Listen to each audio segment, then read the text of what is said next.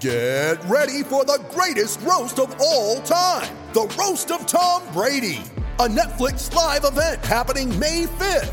Hosted by Kevin Hart, the 7-time world champion gets his cleats held to the fire by famous friends and frenemies on an unforgettable night where everything is fair game. Tune in on May 5th at 5 p.m. Pacific time for the Roast of Tom Brady, live only on Netflix. In Agriculture, covering your equipment, parts and service needs to help you succeed in your field. From behind the stumps to behind the mic, nothing gets past Smithy. This is Mornings with Ian Smith on SENZ. Yes, Marina, New Zealand, good morning to you all, and that is our big news of the day, and really can't top it with any kind of sermon, can you? SENZ, the Sports Entertainment Network, we continue to try and demonstrate the commitment to delivering unparalleled sports coverage to New Zealanders by securing highly coveted radio broadcasts rights for the upcoming 2023 Rugby World Cup. Can't wait. We shall have live commentary, pre- and post-match analysis, expert insights and exclusive interviews with players and coaches. We'll have someone on the ground over there and working overtime to make sure that your in-depth knowledge of the World Cup is brought to you as well. And we'll be increasing that with our commentary team. It is just such superb news, our biggest coup so far, without doubt. And Hutchie behind the scenes and the SEN team in Australia and in New Zealand working overtime to get more and more, it seems, every week. Recent announcement, the Ashes, the World Test Championship final, and now the Rugby World Cup. Doesn't get much bigger than that. I think it's fair to say it does not. So we're really, really happy to announce that to you today.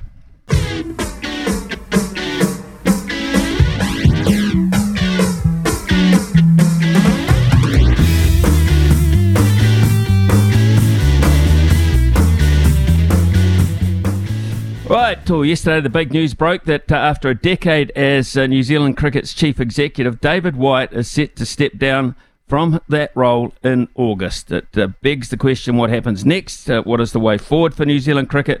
And what is the current situation with New Zealand Cricket? Well, to help us get a better understanding of what's going on at HO and head office is the board chairman, Martin Snedden.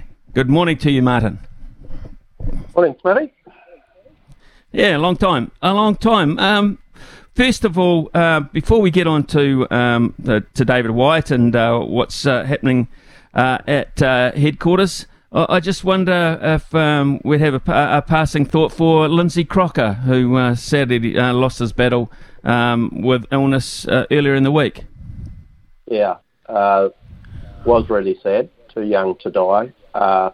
Someone who had a lifetime involvement in cricket as a player, and then administration as chief executive of Auckland Cricket, and then moving into New Zealand Cricket, firstly managing the Black Caps for 6 years, and then on to a key role in cricket operations. A really good innovator. He's, people won't remember, but he was right at the forefront of drop-in pitches being introduced and trialled in New Zealand at a time where we were using our major venues were both catering for rugby and cricket, and obviously with professional rugby the seasons were starting earlier and earlier. So he was right at the front of that, and that's just the norm now. The really good drop-in pitches enable so much more flexibility for venue use.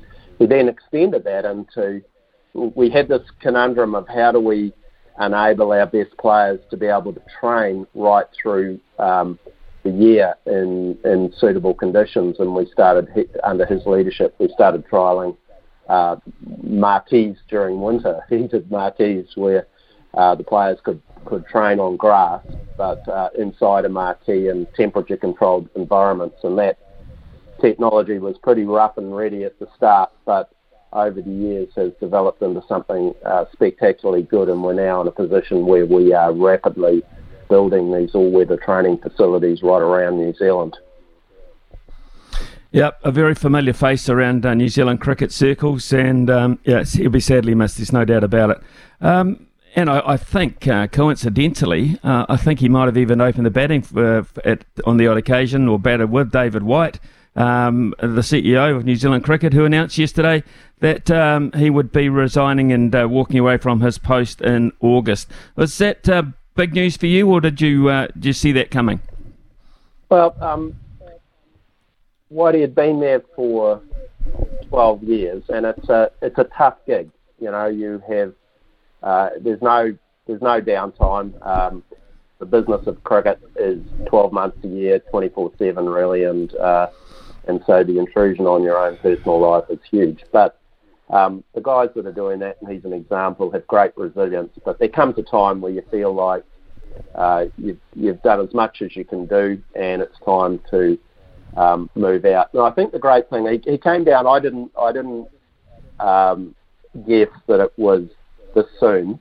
I knew that it would probably happen sometime in the next year or two, but he rang me up on Monday and he said, I want to come down and talk to you about something, and I sort of guessed something was up, so he came on down, and he looked happy, he looked really relaxed, and he said to me, I've thought this through, I've talked it through with my family, it's the right time, I want to go out when things are good, and I'm not staying too long, and where the organisation is well set up for the future, and so I think it's a great thing. It's, whether you're an administrator or a coach or a player, as you and I know, we've seen it with sometimes where people have stayed on a bit too long, and sometimes at the end it doesn't work out well for them, and that impacts on how they reflect back on their time.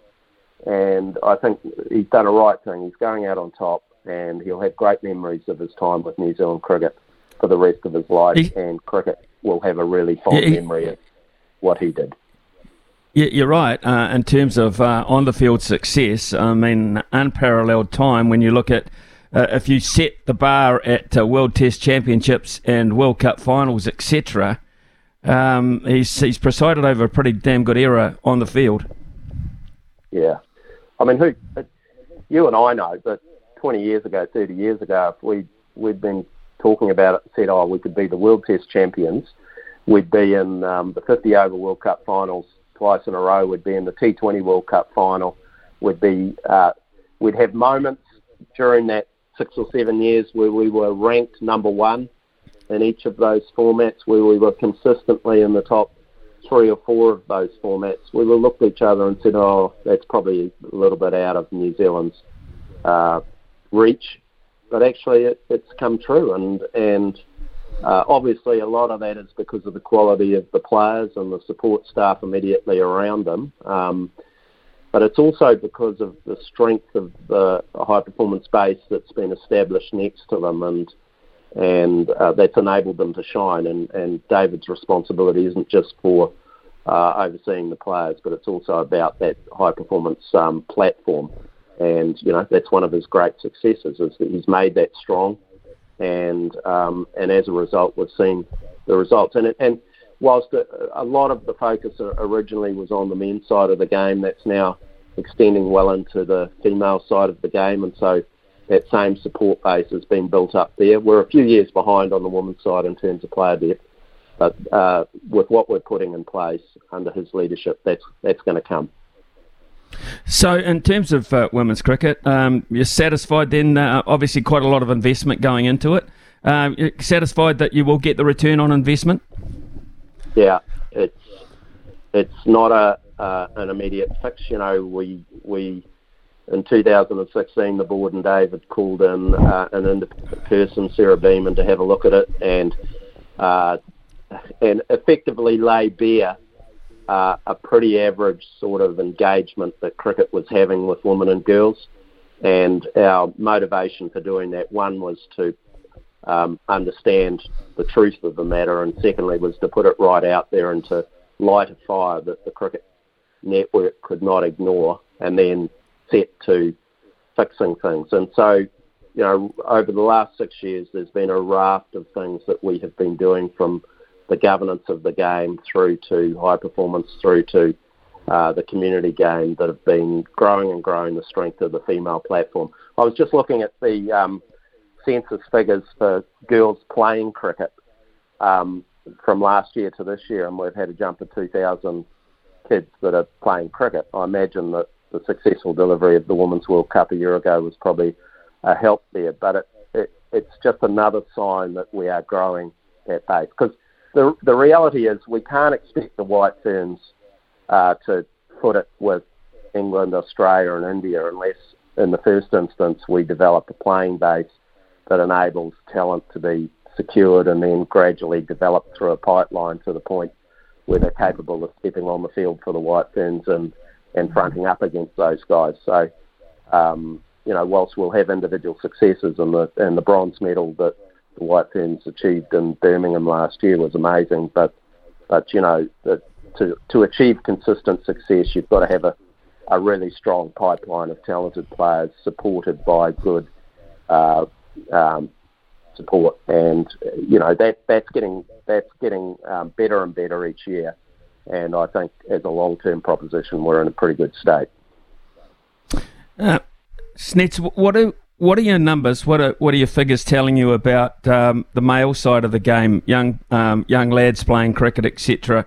Are those numbers good? We hear stories that perhaps it's being rivaled by sports like basketball, cricket, because of the time, etc. It's a much more competitive market than it used to be 10, 15 years ago. What about the state of it from a male perspective? So the reality is that sports like basketball, football, even volleyball, funnily enough, are smashing it at school level. They're, I think the basketball is benefiting enormously from the exposure to the NBA in America and just the attractiveness and the ease and flexibility of how kids can participate. And football's a simple game. You don't need, the sort of equipment. There's all sorts of impediments sometimes to kids participating in cricket that don't exist in those. And so they're doing a really good job of growing participation. They're miles ahead of us in terms of numbers. So what we've got to do is concentrate on what we're offering the kids and make it, understand what they want and try and mould, adapt our offerings to what is acceptable to them while still retaining this as cricket as a game.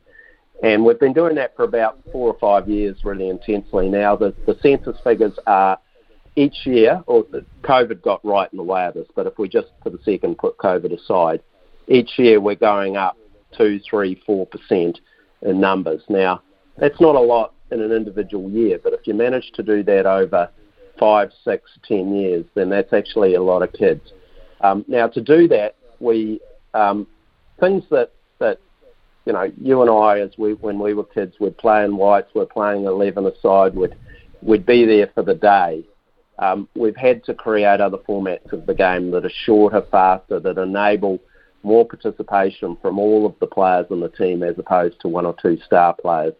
So there's had to be some adjustment to the game formats and the rules, etc., to enable that. But the feedback we're getting is that it is working.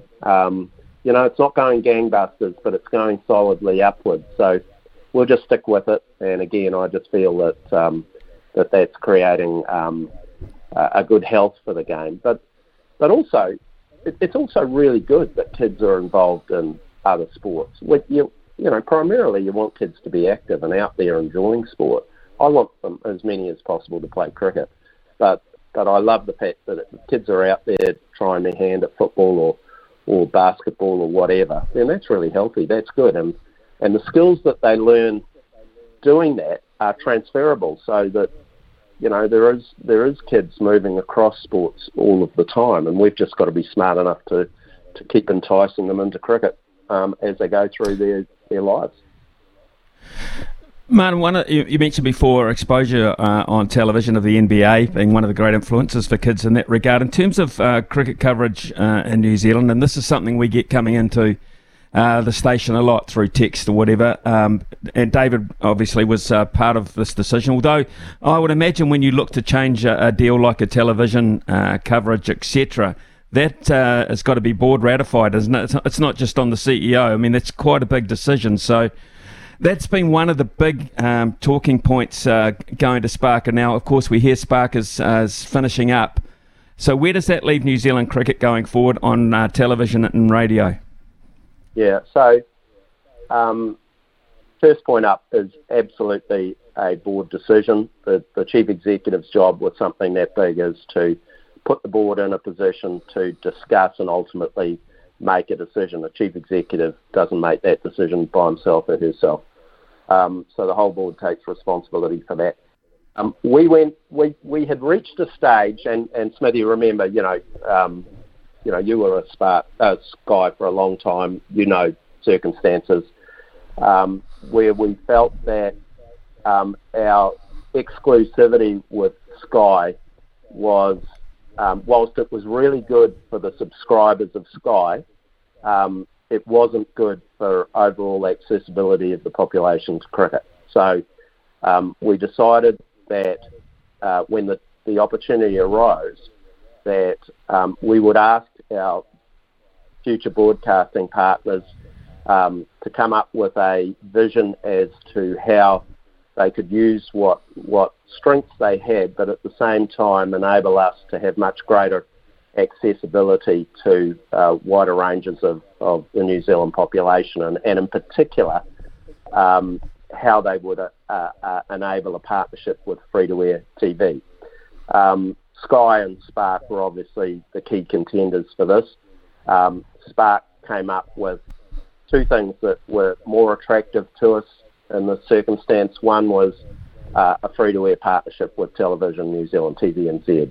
And the second one was the nature of the streaming platform we thought was indicative of where the future was going. And we needed to make a start on that. We knew there was risks involved, yes. We have heard what people have had to say over the years, but the reality is that most of the population is adapting to the changing technologies that exist in this area and are getting much more used to streaming and almost a pay-as-you-go, where you choose what it is that you want to watch on what platforms you watch. The beauty of the TVNZ connection was that firstly we were able to get a significant amount of international and domestic male and female cricket onto free-to-air, and so we were starting to open up the opportunity for people to look at cricket that previously had been cut off for a long time. And then secondly, when Spark decided that the experiment that they were trying hadn't worked sufficiently for them to continue, it meant that we had immediate access to another partner who was able to straight away pick it up. And this is such an interesting area now over the next 3 years. I think we're the only sport in New Zealand that is on free-to-air continuously. TVNZ are just finishing off arrangements now for how they're going to show all of the cricket. But all of our international cricket, all of our domestic T20 cricket, male and female, is going to be on free-to-air platforms. And we know from past experience that the audience sizes watching on those platforms are 4, 5, 6 times what we would get on either Spark or Sky. So we're really now starting to look at how we take the opportunity and make the best of it over the next 3 years that TVNZ will be doing that. I think it's really exciting, but it does put a challenge on us to take advantage of it. Spark also, by virtue of being on a streaming platform, opened up opportunities for us overseas that we previously hadn't had as easy access to, and that's resulted in us being able to access other markets that we just simply wouldn't be able to get into easily. And just as a small example of this, if I were to say to you what are the top-ranked international markets that were purchasing our cricket rights, and to say to you that USA was about number 4 on that, you'd look at me and say, how does that happen?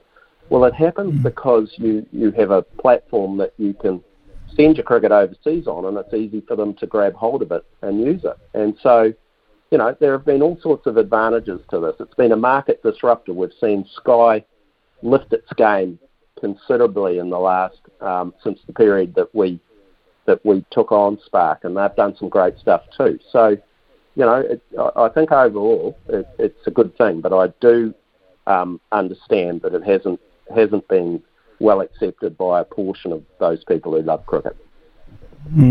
Okay, that's cool. Filling us in on that information. Interesting indeed. Just back to the CEO role then. So you're on the look straight away. What kind of person does it have to be? A person who knows the game very, very well. I mean, if you look at all the previous CEOs, with the exception perhaps of Christopher Doig, all have been international cricketers. What kind of portfolio are you going to put forward, or what kind of portfolio does someone have to have coming forward, male, female, etc.? The dimensions have changed a lot. Yeah. So David's still with us until early August, and there's some critical things that he and we will achieve during that time, and he'll leave us with a really solid base going forward. We'll start a professional recruitment process in June, and I would anticipate we'll probably be in a position to make an appointment late July, early August. If it's an external candidate, then it's likely that there'll be a lag of, say, 3 months before that person can come on board. We've got a strong senior management team that'll be able to look after the business during that time. The person we're looking for is one that suits the future face of cricket, not just in a playing sense, but also in a business sense. When we're running the business of the game, cricket takes up quite a lot of time, but so does broadcasting, so does commercial exploitation, so does relationships at an international level with the ICC and with the members of the ICC. So there's a lot of different things. We also know that in a fast-changing world, leadership of an organisation has to understand how that change, what change is happening, and recognise the opportunities, the risks and opportunities that exist in that sort of changing stuff. So it's got to be someone that's smart enough to take care of that. Do they have to have what you and I would recognise as being the sort of cricket pedigree that David, that Justin Vaughan, maybe me have had before? It's a good thing to have. I think if you're going to have devote your life as a CEO has to do to this, then it helps enormously if you have an ingrained love of the game. But it is also, if you have a love of sport, then that goes a long way in itself. So it doesn't absolutely have to be cricket specific. But I think we'd be looking for someone who absolutely shines their passion for sport, and hopefully cricket's a significant part of that. In this day and age, gender is irrelevant. We'll choose the best person, be that male or female.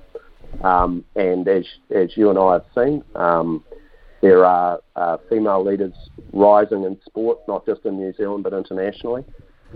We would like to choose a New Zealander, but we won't confine our search to New Zealand. The reality is, if in the end the best candidate is someone who's internationally based, then okay, that may well work. There's a lot. Whenever you bring in someone from outside of New Zealand, there are advantages, but there are also disadvantages. So you've got to weigh that up really carefully before you put someone into our environment.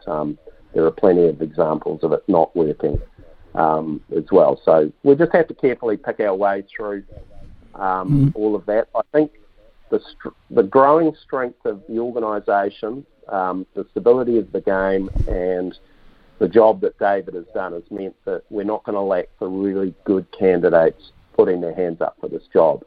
I think what we'll be looking for is someone who's got the absolute best fit with our game and our business.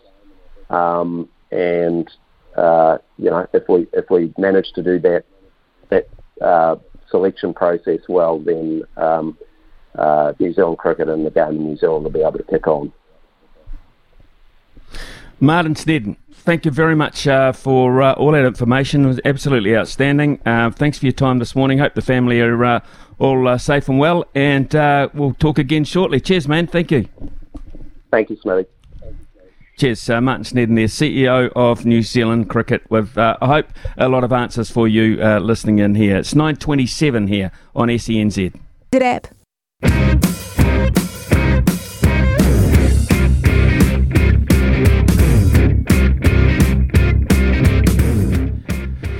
Right, the first leg of the UEFA Champions League semi-finals wrapped up this morning following AC Milan and Inter, with Inter winning 2-0, 75,000 people at San Siro.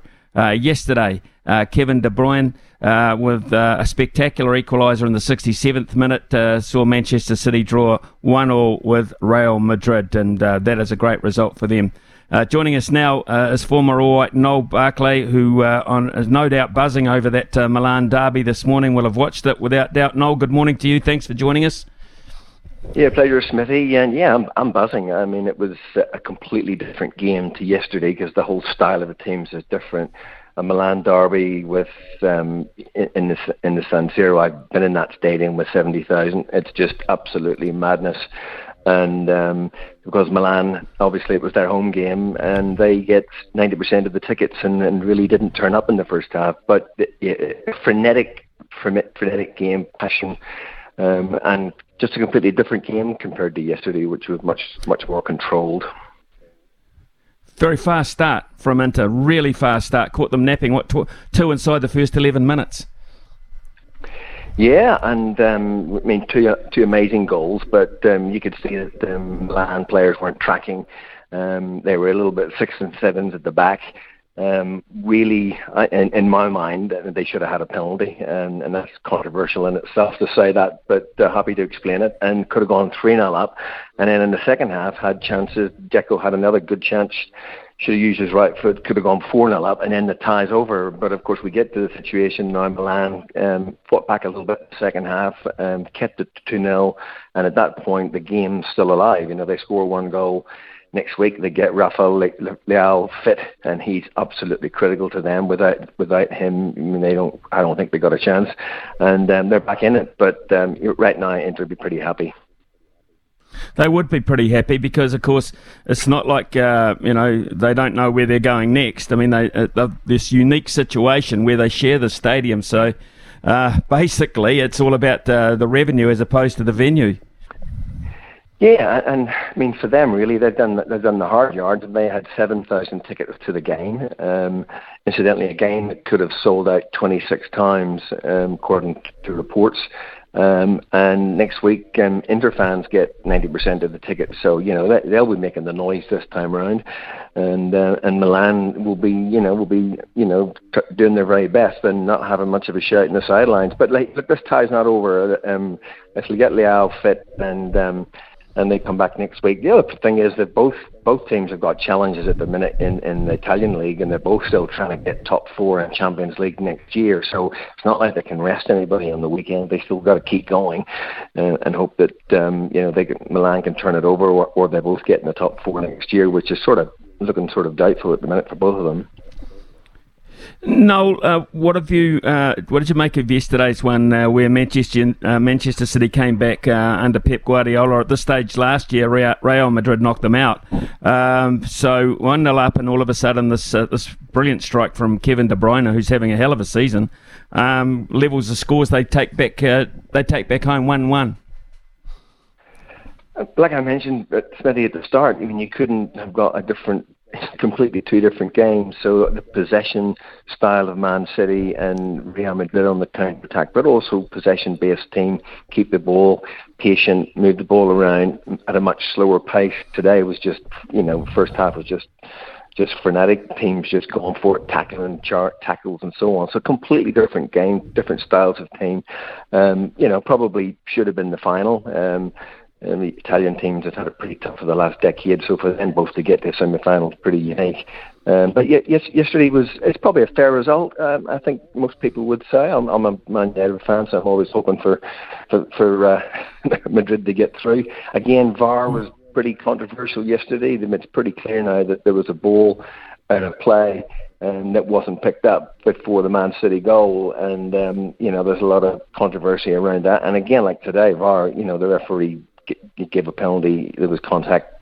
The VAR can't intervene, but they did, and the ref bought it. So yeah, VAR had a place in both games, but I think looking forward, Man City definitely got the edge in the second half there at home. Haaland didn't really get a sniff yesterday. I think at home it's going to be a bit easier for him. The crowd will get behind him. But don't put it past Madrid to get through with Vinicius Junior and Benzema and so on. I mean, anything can happen. So it's probably still a 50-50. At this point, I still see City just shading it, and then clearly Inter in the other legs, and a big final in Istanbul. Istanbul, of all places, yeah. What an amazing venue that will be. I just gleaned from your comments there about VAR. I just wonder, is VAR a success from your point of view? I mean, we move on with technology, etc. Is overall, would you say the game's better or better without? For me, it's better without, because sometimes it works and sometimes it doesn't. Yesterday it didn't work. Today it didn't work, and probably that's not going to change the results in those games. But when it does, in a game where there's just massive prestige financially and for the players and their legacies and so on, and to get it wrong in a game, in those sort of games, it's a farce. The problem with the whole penalty rule now, anybody that gets in the box, if they can't see the goal, they just shoot direct into the player and hope that he puts his hand out slightly, and then you get a penalty. I mean, it's just crazy. They've got to try and rework that rule, because players now are just sort of trying to play for penalties when there's lots of defenders in there. So look, for me, no, I think the game was easier when it wasn't involved. I think they could make adjustments to it. They could change the penalty rule and maybe talk to the supporters at the games and tell people what's going on, because we're all standing waiting here for VAR to make a decision and overrule the referee, and we don't really know why, because we see on the TV that it looks completely the opposite. So yeah, look, controversial, and I don't think it's really helped the game. Yeah, I'm with you actually. I'm the same. I think I'm like that with rugby as well, and with cricket to a great degree. The more help you give these officials, the less effective and the less efficient they are at the job at hand. I feel anyway. But that's another argument for another day. Of interest yesterday was that Real were able to keep Erling Haaland off the scorer sheet. But what have you made of this season from this guy who's an absolute beast of a man, but converts at the same time? Incredible. I mean, you can't ignore 51 goals. Looks like he's going to get to 60. I think Ronaldo got 60 one year. But in the Premier League, he's going to break the record and kick on from Alan Shearer's record. Yeah, incredible. And yes, you've been watching him the last few weeks. He's actually missed a bundle. He missed about 4 against Leeds last week, and really he could have been 65 hitting 70. I mean, he's just that difficult to handle. Rudiger did a very good job on him yesterday. Big, strong guy, sort of very experienced, and he basically outplayed him yesterday. But you give that guy an inch, and he will just smash it into the net. He's lethal in the air. He's quick, strong. He's just a total package, and I would say he's probably the number one bet for Ballon d'Or this year. I can't see anybody else to touch him. No, it's of interest. Manchester City's championship, you feel to lose now in England? I think it's over. I mean, they got Everton this week. They just rolling past teams at the minute. I still think that they've got an easier run in than Arsenal, and they've obviously got a points advantage and a game in hand, so I don't see any change there. Obviously the FA Cup is of interest to me because it's a chance for Man United to stop them getting this elusive treble, and a Champions League final. They've been there before, and the nerves got the better of them, so there's a way to go, but I think Champions definitely. Probably the cup final at Wembley is going to probably be a tough one for United, given their injuries and the number of games. And Champions League, well, this is the best opportunity they'll ever have. They're going to have an Italian team that which are a different class in terms of themselves and the likes of Madrid. So yeah, it could all be very glorious for them or not. It could either or not. And the other thing of immense interest in the EPL, and we're finding fascinating almost on a daily basis, because there seems to be games almost every day of the week, is the bottom of the table. It is a fascinating scenario this year.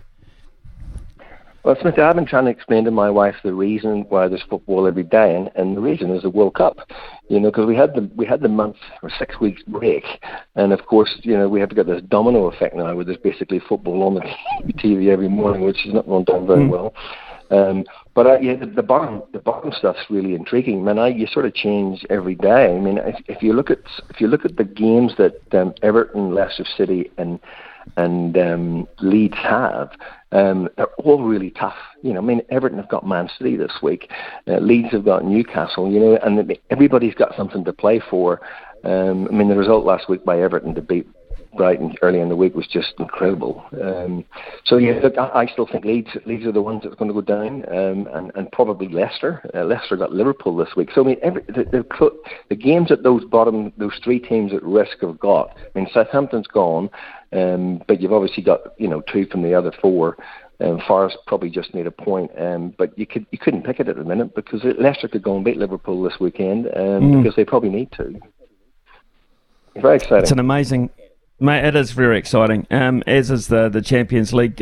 Noel, thanks very much for your insight there. I can't wait for the second legs and just see if, as you say, this game, particularly with Manchester City, I think against Real Madrid, is an absolutely fascinating mix-up. I think the Inter probably, will get through on the other side of it, but I'm not sure about the side that's going to go back to Manchester. Great to catch up, Noel. Keep enjoying the football. Lovely. I know you will, and thanks for your help. Cheers. Yeah, Noel Barclay there, former All White, of course, striker, a terrific striker in his own right. Not quite the build of Erling Haaland was Noel Barclay, but a terrific finisher.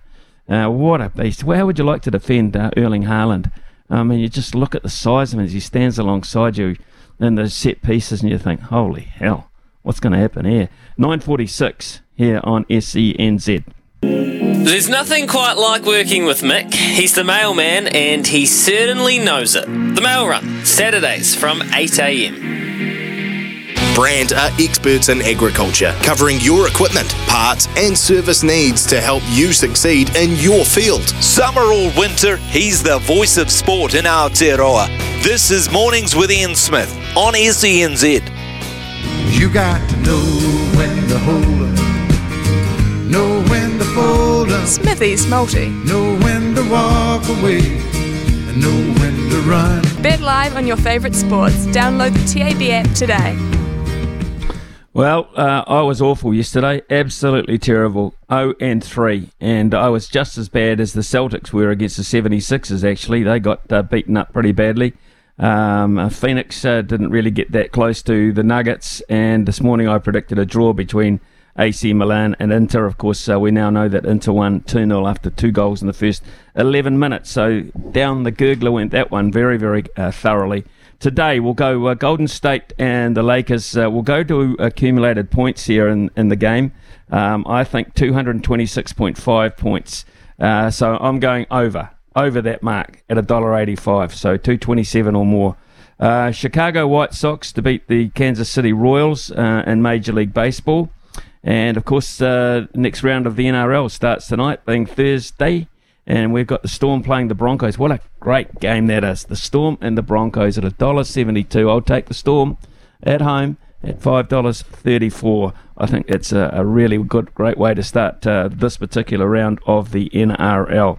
Yes, plenty going on. A couple of texts coming in. Marina Smith, it'd be good to have you, Cully and Mex back on the air as comments for the Rugby World Cup. Any chance?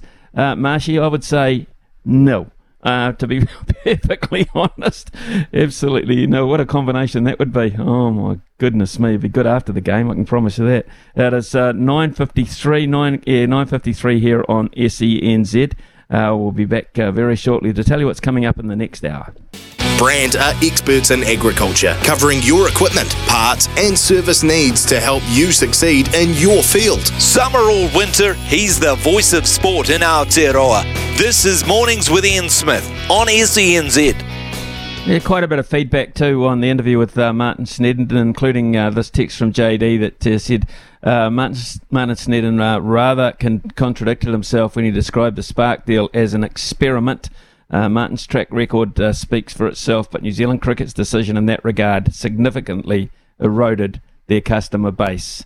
Well, according to the numbers around New Zealand and around the world, according to Martin Snedden, that doesn't appear to be the case the way they're describing it. So even though we get so many texts and hear so many messages, and I speak to people around the joint who absolutely saying they haven't got spark, they don't watch cricket anymore, contrary to all those people. Is the belief that it's going extra well, in fact, better than ever, and it's on free to air. Right, what's coming up in the next hour? Right, straight after 10 o'clock, Ian Wanamaker is with us, and Logan Swinkles interviewed him a little earlier this morning.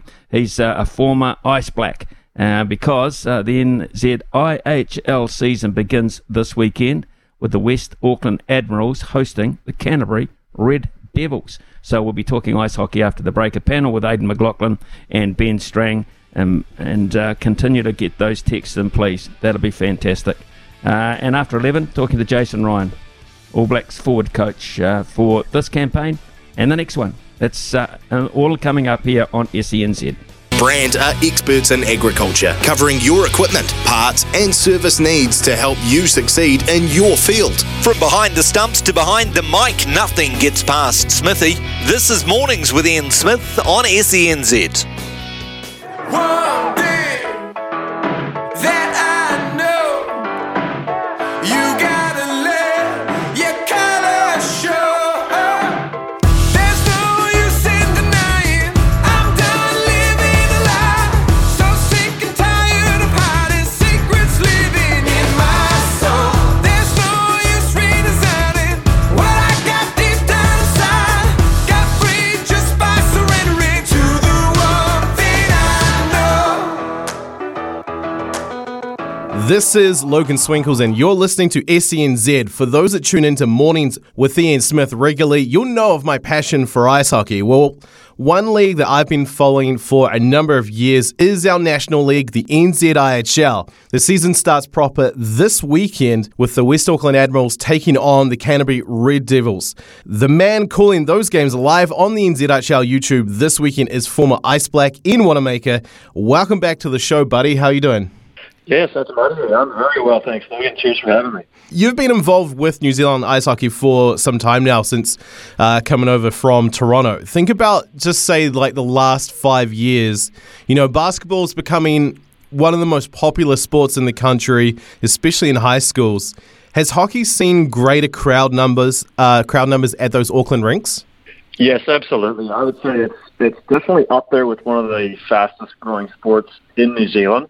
And if you just look at the participation numbers all across New Zealand, there's so many more kids playing, and it's so great to see. Like, I'm involved with some of the Learn to Play program up in Auckland, and it's just pumping. Like, there's so many small area games. The kids are so involved. There are opportunity for them to be on the ice at least twice a week, sometimes 3 times a week. So getting that time in early is going to be so crucial for their future development. If any Kiwi kids are out there and listening and they want to, like, try something different, give ice hockey a go, because it can lead to some really promising future pathways.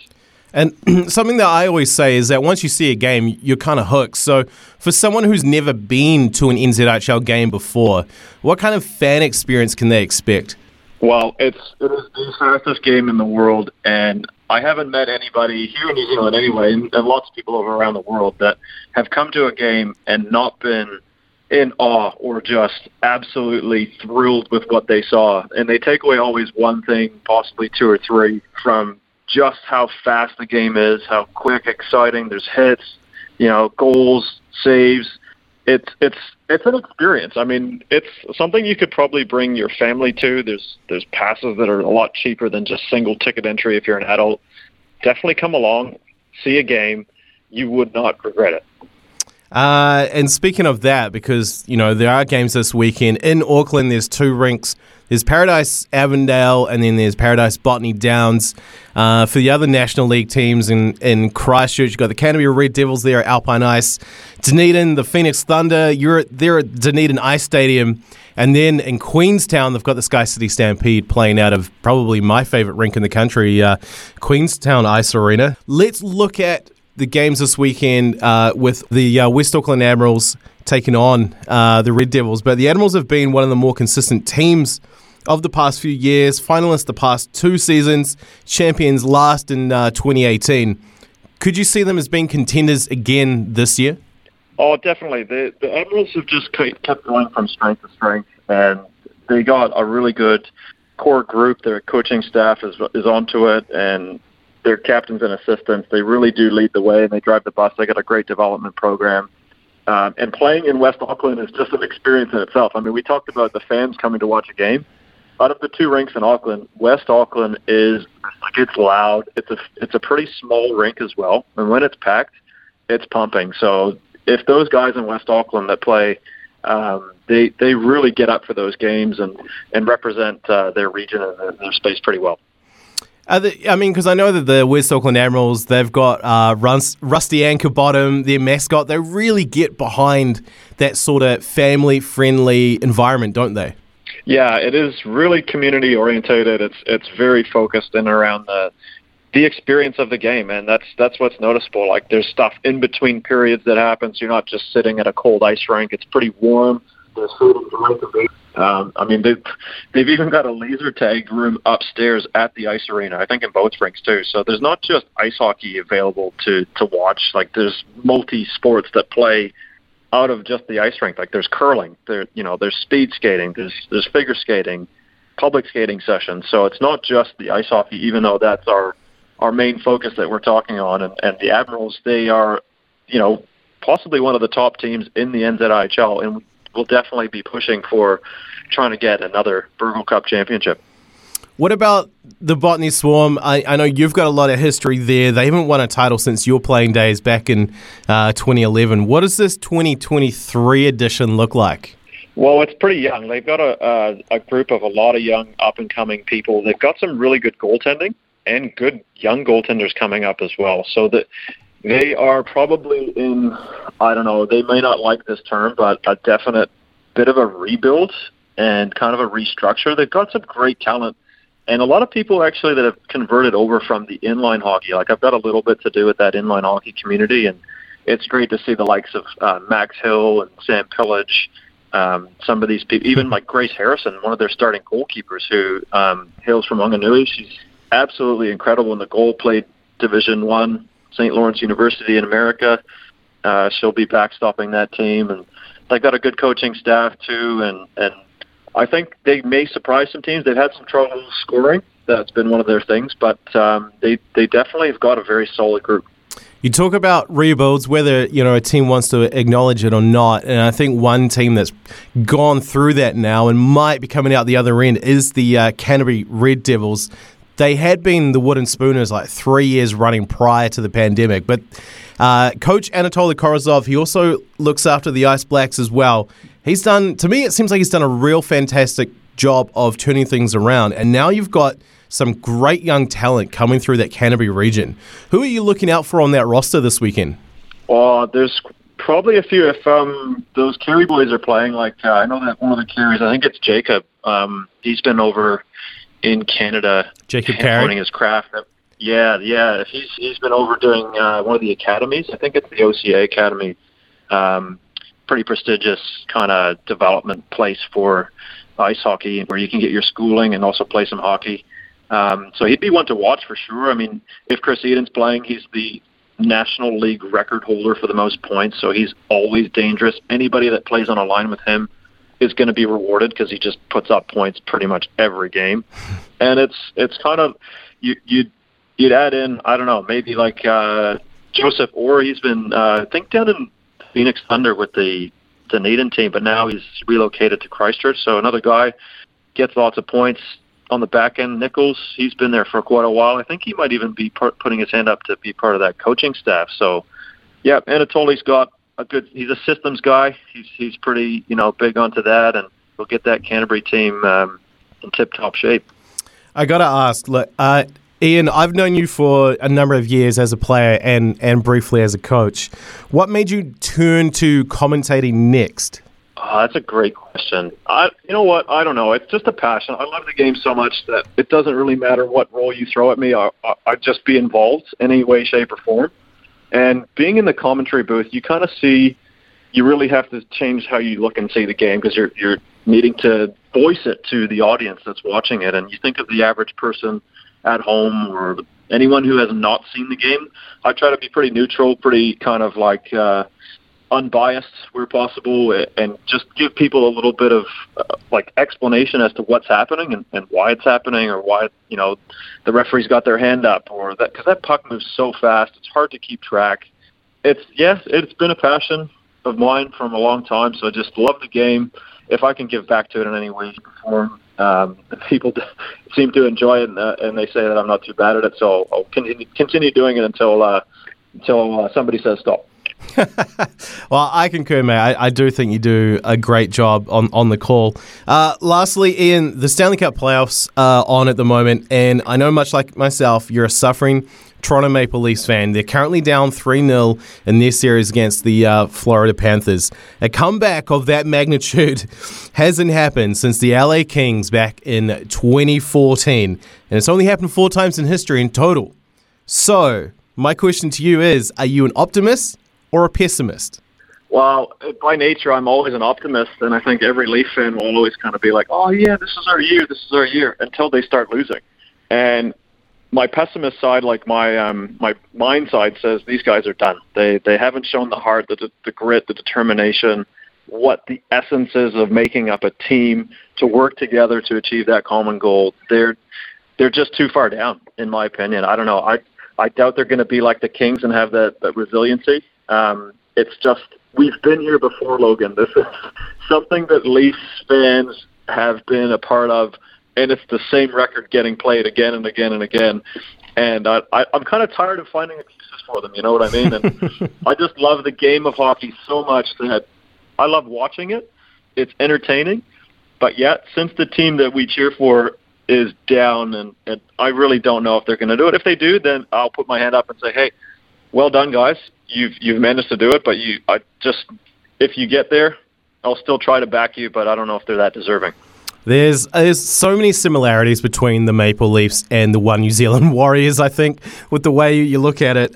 Just quickly, if it's not the Leafs, who are you favouring to win the Stanley Cup? Some of the teams that have surprised me the most, besides the Florida Panthers taking down the record-setting Boston Bruins this year, would be the Kraken. They took down the Colorado Avalanche, and they are just playing some pretty darn good hockey. But they're up against a massive team in the Dallas Stars. But with that, you can't rule out the Hurricanes. They are just steamrolling. Rindemore's got that group just rolling, and they epitomize that teamwork. So, you know what? I can't pick one. It's not super easy. But you let me know who you're picking, because usually if I pick one, it kind of curses a team. So I'm just going to enjoy the playoffs, and we're going. Yeah, well, I was thinking, hey, if not the Leafs, maybe the Devils, and then they got pumped like 6-1. So, yeah, I'm no good either. Ian Wanamaker, thanks so much for your time today, mate, and all the best for the calls this weekend. Thanks very much, Logan. Have a great one. Reason to laugh. Brand are experts in agriculture, covering your equipment, parts and service needs to help you succeed in your field. Summer or winter, he's the voice of sport in Aotearoa. This is Mornings with Ian Smith on SENZ. Big talk, big opinions, the panel. Talk to me, yeah. Right, Ben Strang with us this morning, and Aidan McLaughlin, a couple of regulars here on the panel, and Aidan McLaughlin. David White stepping down. A bit of a surprise, I think, for Martin Snedden. He thought it would be coming in the next year or two, but he'll be gone in 2 months. So what would be your wish list for the incoming NZC CEO? Yeah, morning to you, Smithy, and morning to you, Ben. Yeah, it was a little bit of a surprise, wasn't it? I guess these things, even though you know they're going to happen possibly relatively soon, it's always a little bit of a surprise when the actual announcement comes. But, yeah, for me, I've got 2 names I've thought of. One name is relatively obvious, the other one not so much. Heath Mills from the Players Association. I think he has done a wonderful job over many, many years at the Players Association. So he has a great knowledge, obviously, of the sport and the intricacies, and he has wonderful relationships. So he would be right at the top of my list. But alongside him would be a little bit more left field, and that would be Justin Nelson. Justin Nelson, although he does not have a cricket background, he has shown himself with the New Zealand Basketball League to be someone who has a wonderful sports administration ability. And I just think the way that he rejuvenated that league, and now he's moved on to Sky, obviously is a great role there, and he works for you at SENZ as well. The great thing about Justin Nelson is not only the relationships and the things that he can produce for his sport, but also he's very fan-focused. So those would be the two for me. Okay, very interesting. Ben Strang, what about you? I hadn't really thought about individuals. There's a number of sort of sports, administrators who do come to mind. I immediately think of, is it Dale Budge, who used to run the Tennis Open? If you're wanting cricket, then Cam Mitchell does a good job in Wellington, and could be ready for a step up. He's actually done a fantastic job with Wellington with some of the pathway stuff, the way that the women's game has been growing, all that sort of thing. But in general, my wish list for the new CEO, whoever that may be, is that they focus slightly more. I'm not saying that we shouldn't be focusing on the Black Caps and the White Ferns quite as much as they are, but I'd like to see them focus a little bit more on the grassroots game, because I feel like with a real focus on the professional end, that perhaps the grassroots game has slipped away, and perhaps that is a reason why we're not seeing as many really impressive sort of youth players coming through the ranks anymore. Maybe the development needs to improve, so perhaps that's something that could be focused on by New Zealand cricket to just bring that back. I've said before that I'm a little bit worried about the strength of player coming through at the moment, and it's hard to identify and pinpoint exactly what has caused that, whether it is just little old New Zealand doesn't have the stock, but perhaps that's something that could be focused on in the men's and women's game from a new CEO. Yeah, I find that interesting, Aidan, too. I enjoyed hearing his absolute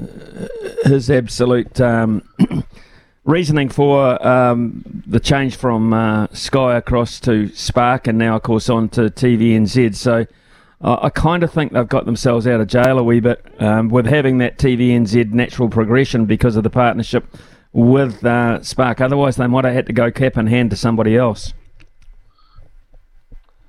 Oh, listen, undoubtedly, it's worked out very well for them, hasn't it? It obviously wasn't the plan. The money, the cash injection over 6 years from Spark Sport was considerable, and it has allowed New Zealand cricket to move forward with things like increased female contracts, development contracts, and a bit more investment in grassroots cricket. So they've had the money there. And now, of course, for the last 3 years of that 6-year deal, they get the best of both worlds, because suddenly now everything's going to be on free-to-air. So for me, the interesting negotiation for any new CEO that comes in is going to be what happens after the 6-year contract, because Sky obviously come back into the equation, but they know they're from a financial perspective, they're in a relatively strong negotiating position, because there isn't a competition in the market like there was when they came along. But equally, how much can be done with a free-to-air provider? What will happen over the next couple of years with TVNZ, and how much money can they afford to put into cricket? So, yeah, that's a huge responsibility for any new CEO, because the last thing that New Zealand cricket wants at the end of the 6 years is suddenly for the rights to be worth less than they are at the moment, because then cuts need to be made, and all areas of the game could potentially suffer as a result of that. Absolutely. Well, we're told David White's left, or will be leaving them with a healthy set of books and some long-term contracts going forward. So we'll wait to see who the new appointment will be in 2 or 3 months' time. Right, let's turn our attention to a bit of rugby here, Ben, and the administration side of it as well, with this signing of this memorandum of understanding between New Zealand Rugby and the Japan Rugby Football Union to grow the game across the Asia-Pacific region, but players must stay in New Zealand to be considered as or for All Black selection. What have you made of this? From a financial point of view, it seems to make sense. I imagine that New Zealand Rugby will make heck of a lot of money out of this. I didn't note. I mean, were the Black Ferns mentioned in this at all, or is it just the All Blacks and All Blacks 15 and Māori All Blacks and So from that side of things, I think it makes sense. I think they'll want to get the Black Ferns involved as well, get a lot of games out there. I doubt that we're going to see high quality matches being played. Hopefully this does help Japan increase the quality of their rugby. But yeah, I see this purely as a financial thing from the organisation. And I mean, the signal that, players won't be able to come back and play for the All Blacks if they're overseas is unsurprising to me. I think New Zealand Rugby have made it very clear over a very long time that players who are playing overseas and on sabbaticals and that sort of thing will not be able to play for New Zealand Rugby.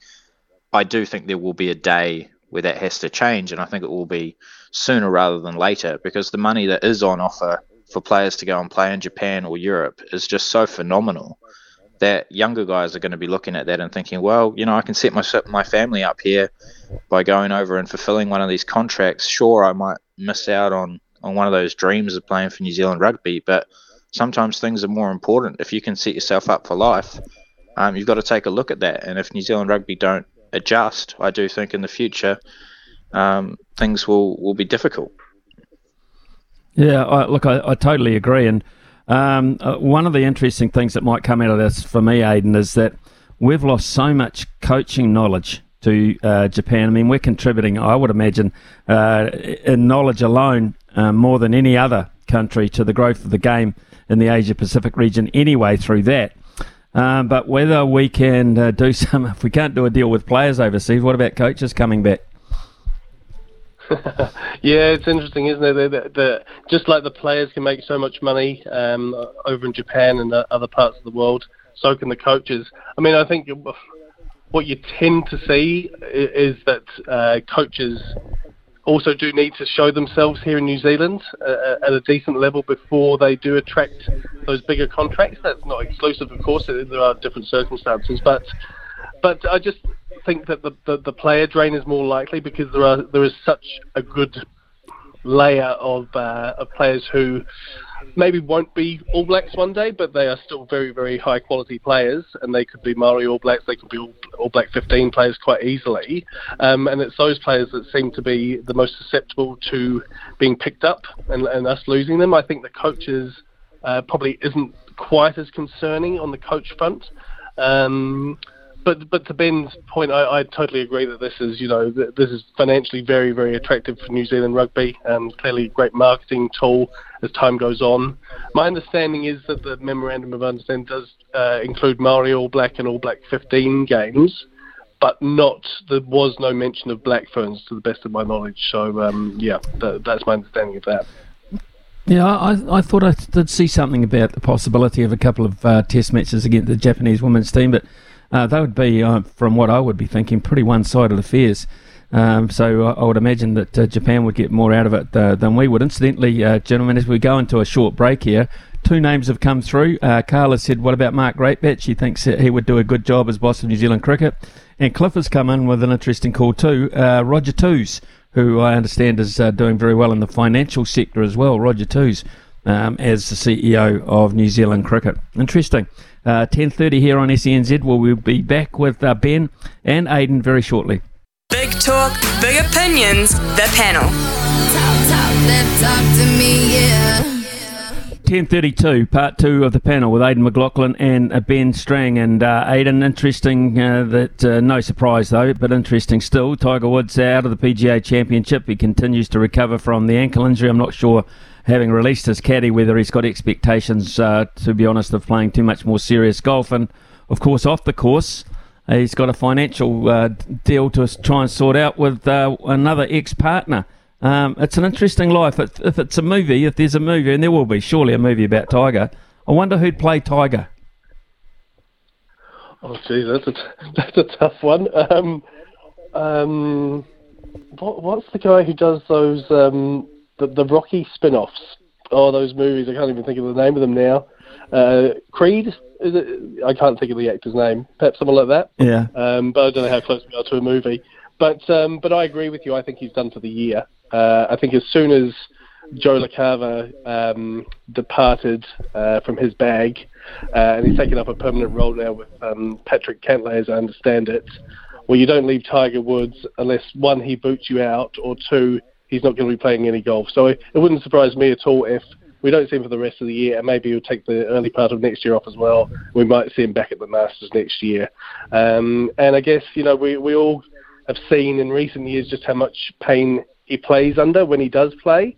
And the fact that he had to have some surgery after that Masters withdrawal, I think that's him done. As for the personal stuff, that's getting quite interesting, isn't it? From memory, that the ex-partner was by his side when he won that Masters a few years ago. But there does seem to be some very interesting headlines and stories coming out of that situation. So, another personal headache for Tiger to deal with. Yeah, those non-disclosure agreements are quite interesting. Actually, Michael B. Jordan, I'm told in my ear, Michael B. Jordan is the actor you're thinking of, who plays those particular parts. That's good. Logan, thank you for that. I would have had no idea. There's only one Michael Jordan in life for me.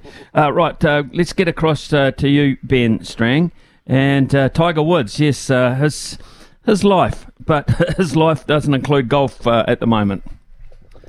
No, it's a real shame. It always happens, doesn't it, where these phenomenal athletes fade away in one way or another.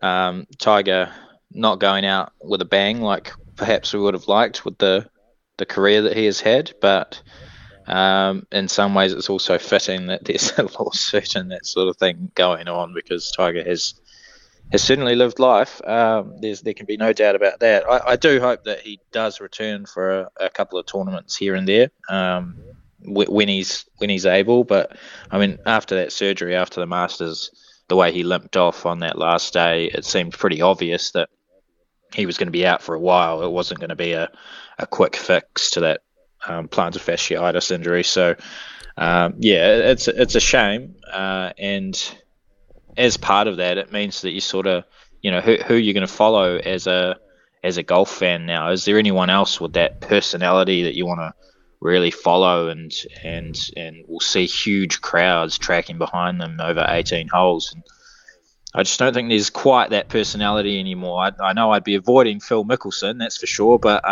perhaps you're going to be watching Scotty Scheffler and Jon Rahm and the like, just because of the way that they're playing at the moment is quite phenomenal.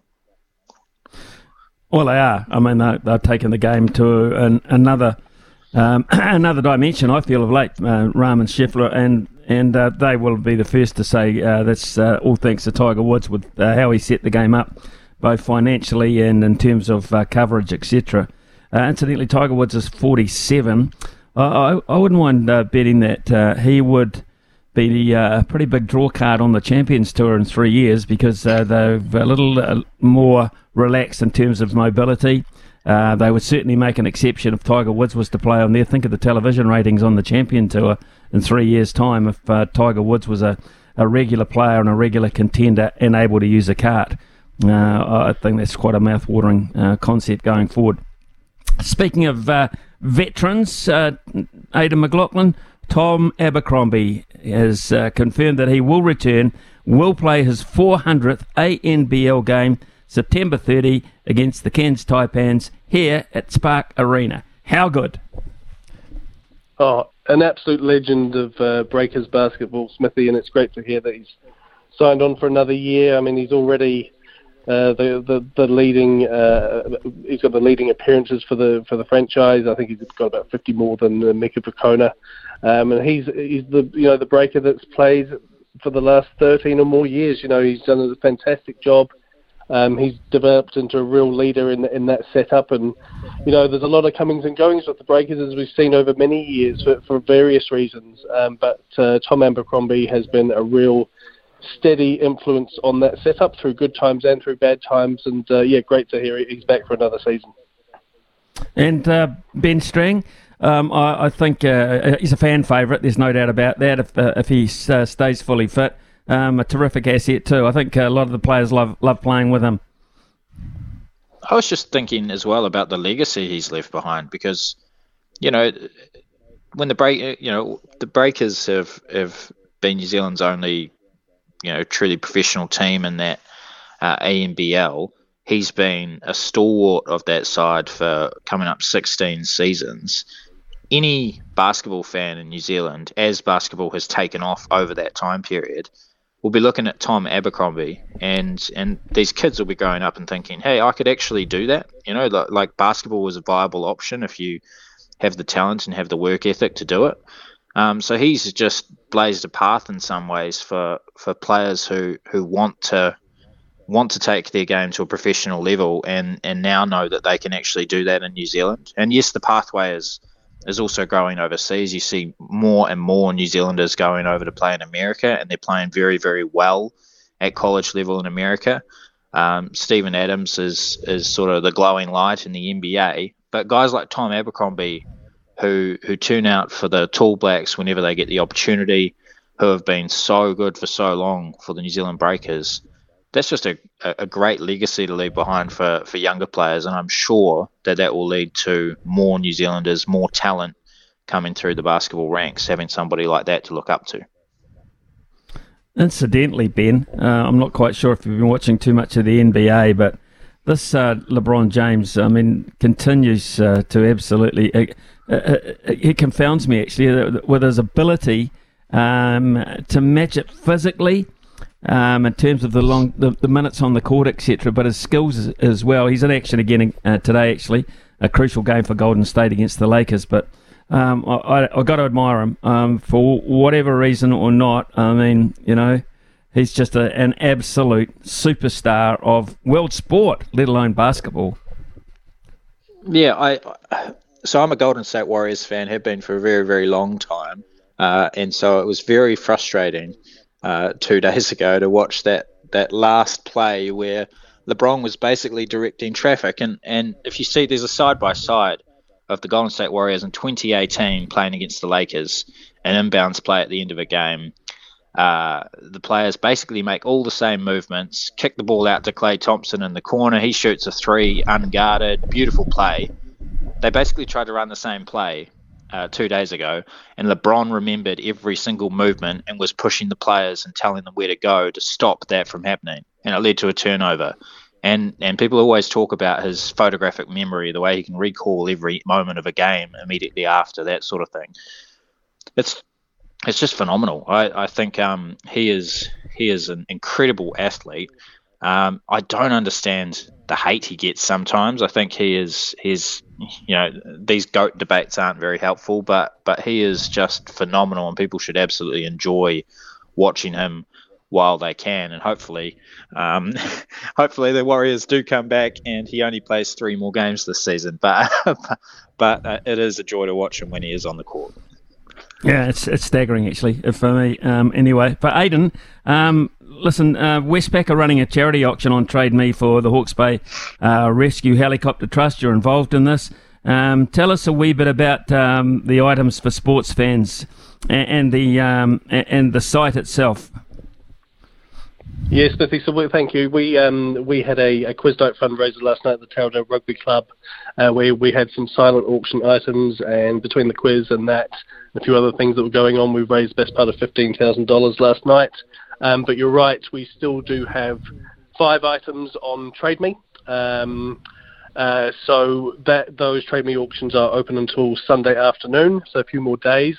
So basically, if you go in to Trade Me and just type in signed All Blacks jersey, probably the first hit will be a signed replica of the 2022 All Blacks squad, which is on there. And then if you go through that item, you'll come to the seller, which is HB Rescue Heli. And if you look at their other listings, you'll find the other 4 listings.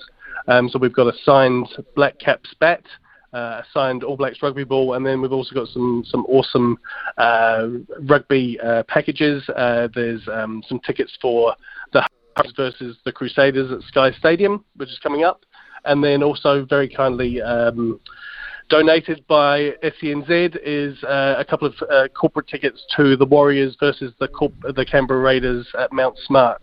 So that's extremely generous of SENZ and all our other donors. But yeah, just get on to Trade Me over the next few days.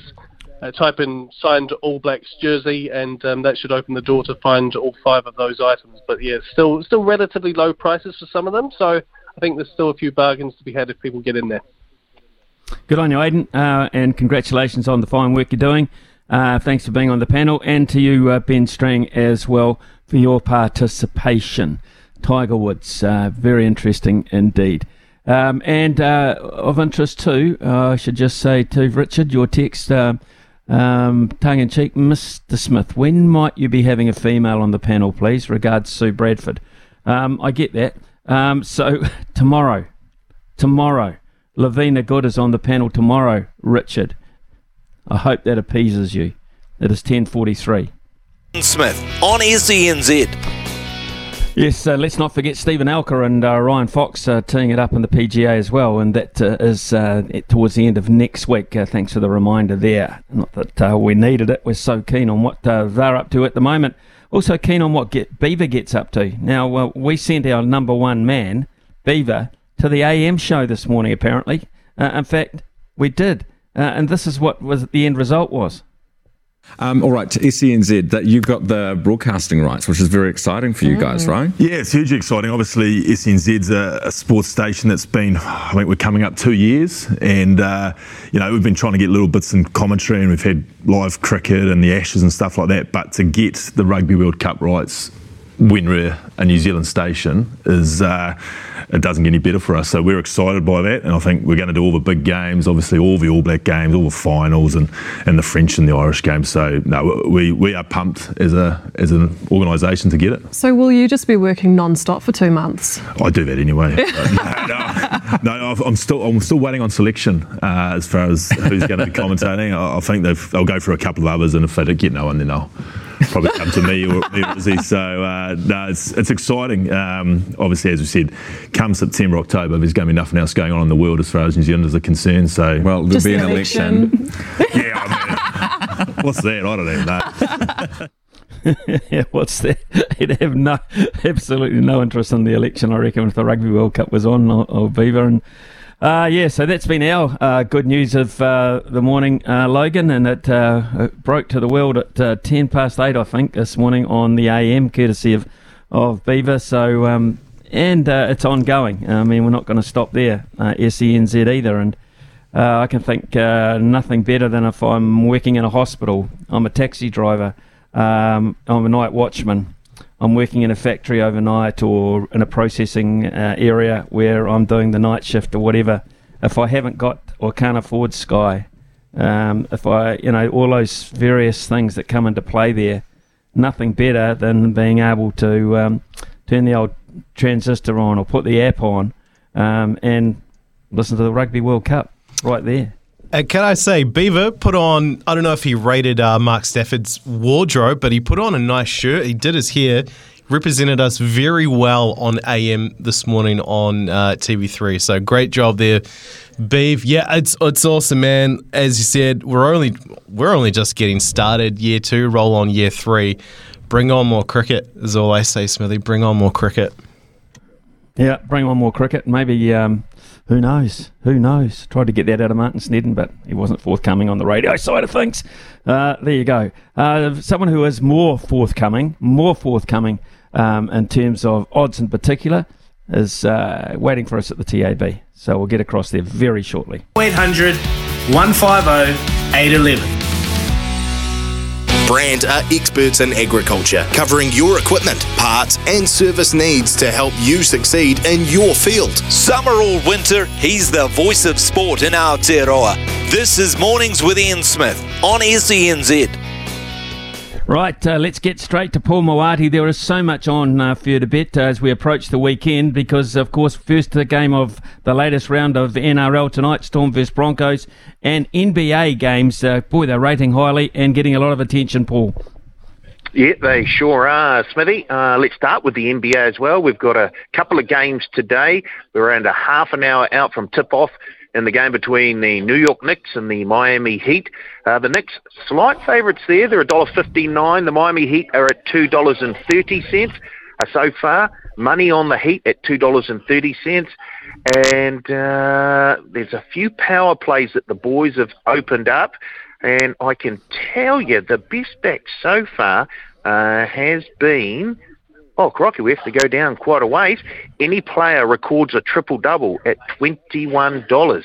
I'm guessing if someone's going to do that, it's probably going to be someone like a Jimmy Butler, who's had a sensational series for the Miami Heat up against the Knicks, who are on the cusp of elimination in the late game today.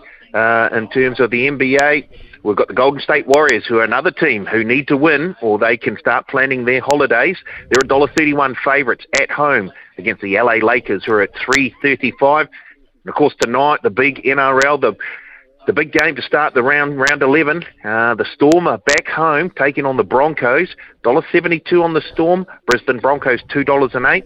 Punters are telling us the Broncos should be favourites because we cannot stop the money that's coming for the Broncos to win that game. They're getting stuck in. They really do like them. And in the first try scorer market, there's a couple of players that have been very well backed. On the Melbourne Storm side, Nick Meaney at $11. He's seen a bit of action to be the first try scorer.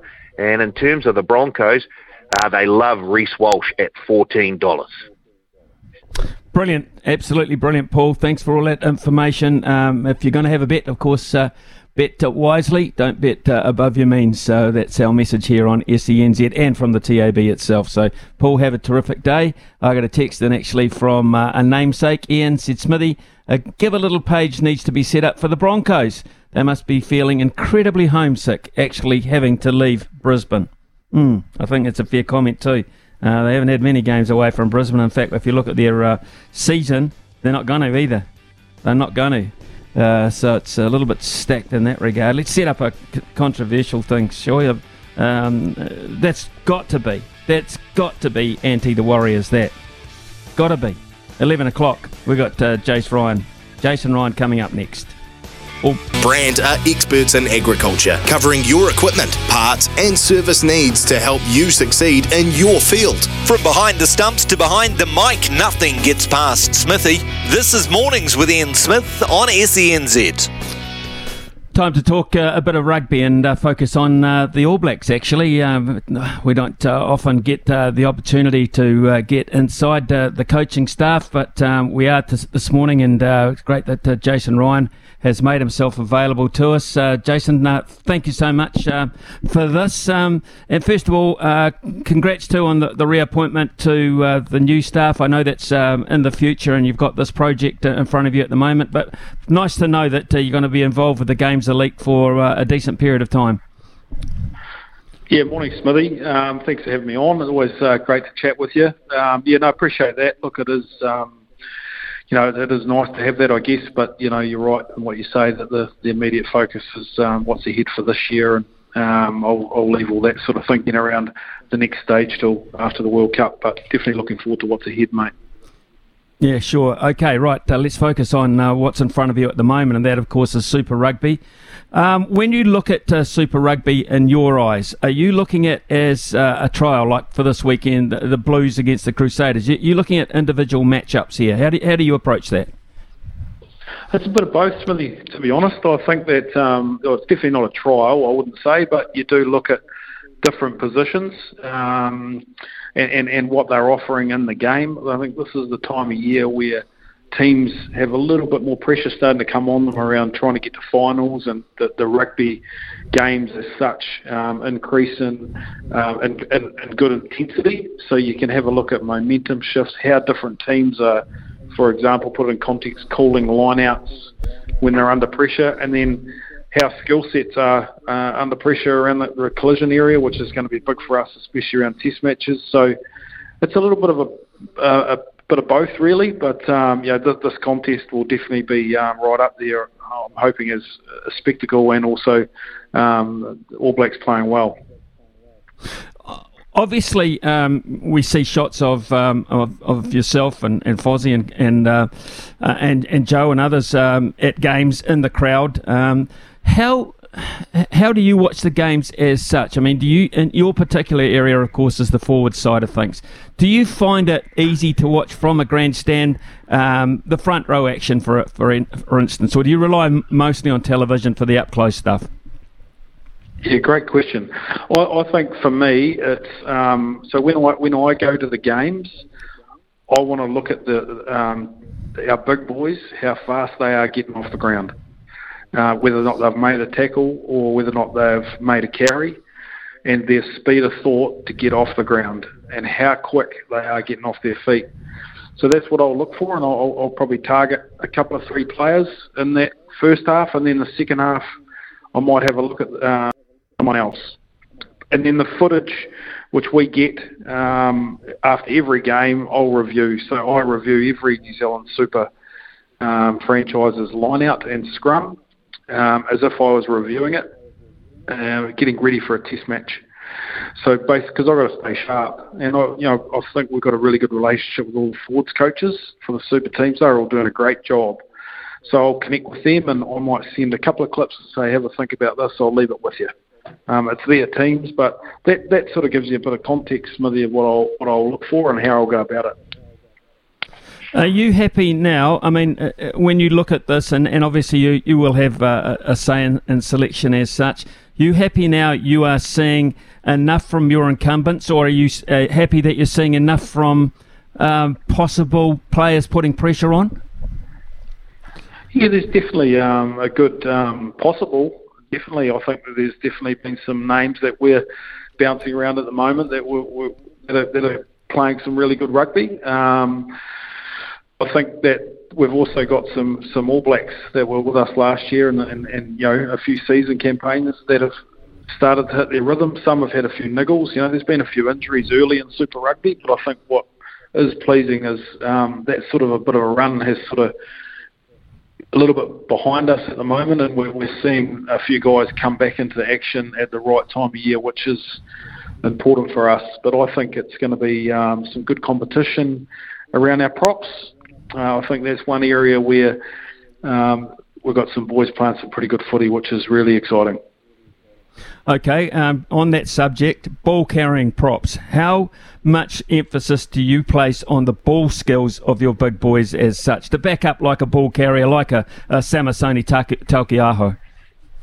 Yeah, a lot. And it's something that I think, personally, in the last couple of years, we've had to make some shifts on. I think we are getting there. If you look at, say, an Ethan de Groot and the Tyrell Lomax, how they came on at the end of their season in the test match arena, I think they made some big strides. But I think as a whole, our front row boys, they're getting a lot of touches in the game now, a lot more than they used to. And their skills, we still need to keep working away at that. Along with their bounce and getting off the ground, it's sort of one sets up the other, really. If they're off the ground fast, Smithy, well, they're going to be in a position to carry or pass. So I think we're making some good progress there, but it is something that will be front of mind that we still want to really drive. Obviously, when we get to World Cup time, we're going to be coming across world referees, some of which we're probably encountering for the first time. They all have interpretations on things, etc. But when it comes to the scrummaging side of things, are you happy that you're going to be well and truly prepared for every eventuality there? Yep, and we'll need to be, Smithy. I think that the scrums in Super this year have been a bit of a mixed bag, to be fair.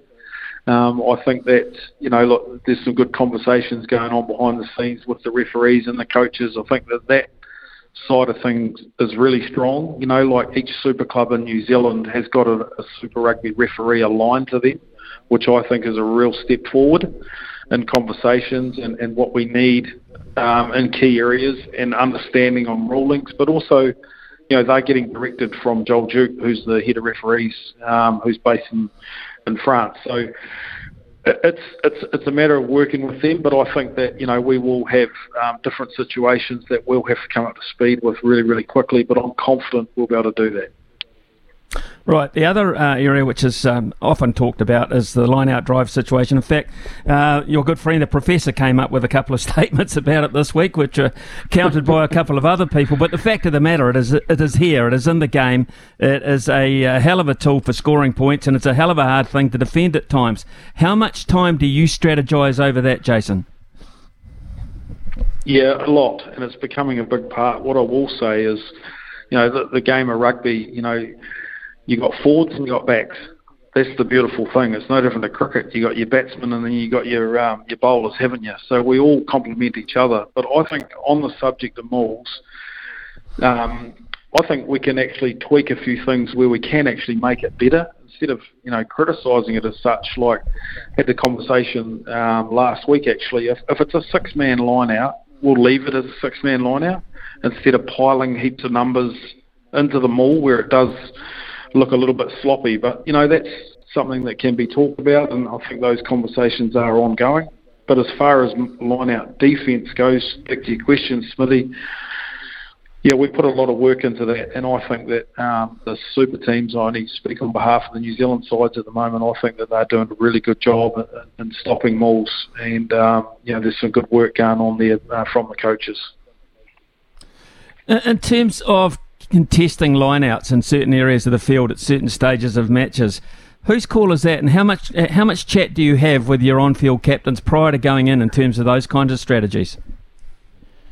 Yeah, it's ongoing. It's pretty fluid, that side of things, Smithy. We'll have a line-out defence leaders who keep an eye on things and different formations that they'll preview. For us, Scott Barrett has been immense in that area, and we're growing another couple of lads. But you just got to have a look and at the start of the game, and I've got to give those boys solutions as well, because you can do all your preview during the week, but that's the beauty of test matches. You can get a different picture in the first 10 minutes, and then it could change again in the next 2 line-outs. So we've got to make sure our messaging's right, and whether or not we're going to have air pressure, so pressure in the air or pressure on the ground. That's how we'll sort of run that, and we've got to be able to adapt quickly if there's different pitches.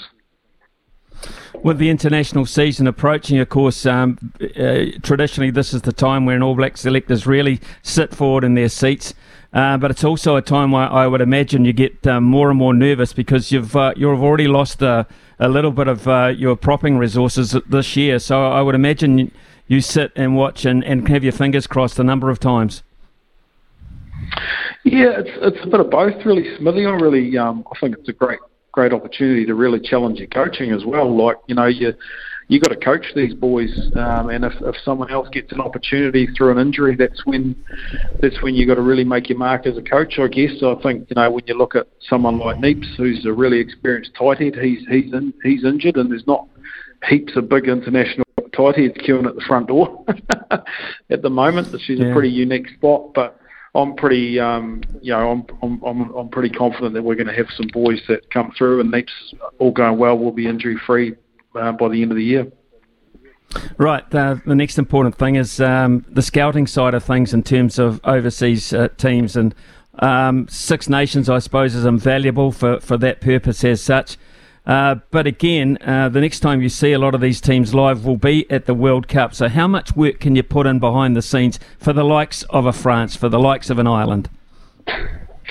Yeah, well, look, I think certain teams have themes and pitches that they really see as a trademark for them. So I think we've got a fair idea of what that is, but where it is now. But you talk about the World Cups, it's different. It is so much different, and teams will be at their absolute best, and they wouldn't have showed their hand. But that's where game 1 in September against France, we've just got to make sure that we've done all the work. I think more importantly on our game and how we're tracking. Like you can look so much at the opposition, but you've got to make sure that you're sorting your own shit first, to be fair. And I think that'll be a big focus with the Rugby Championship.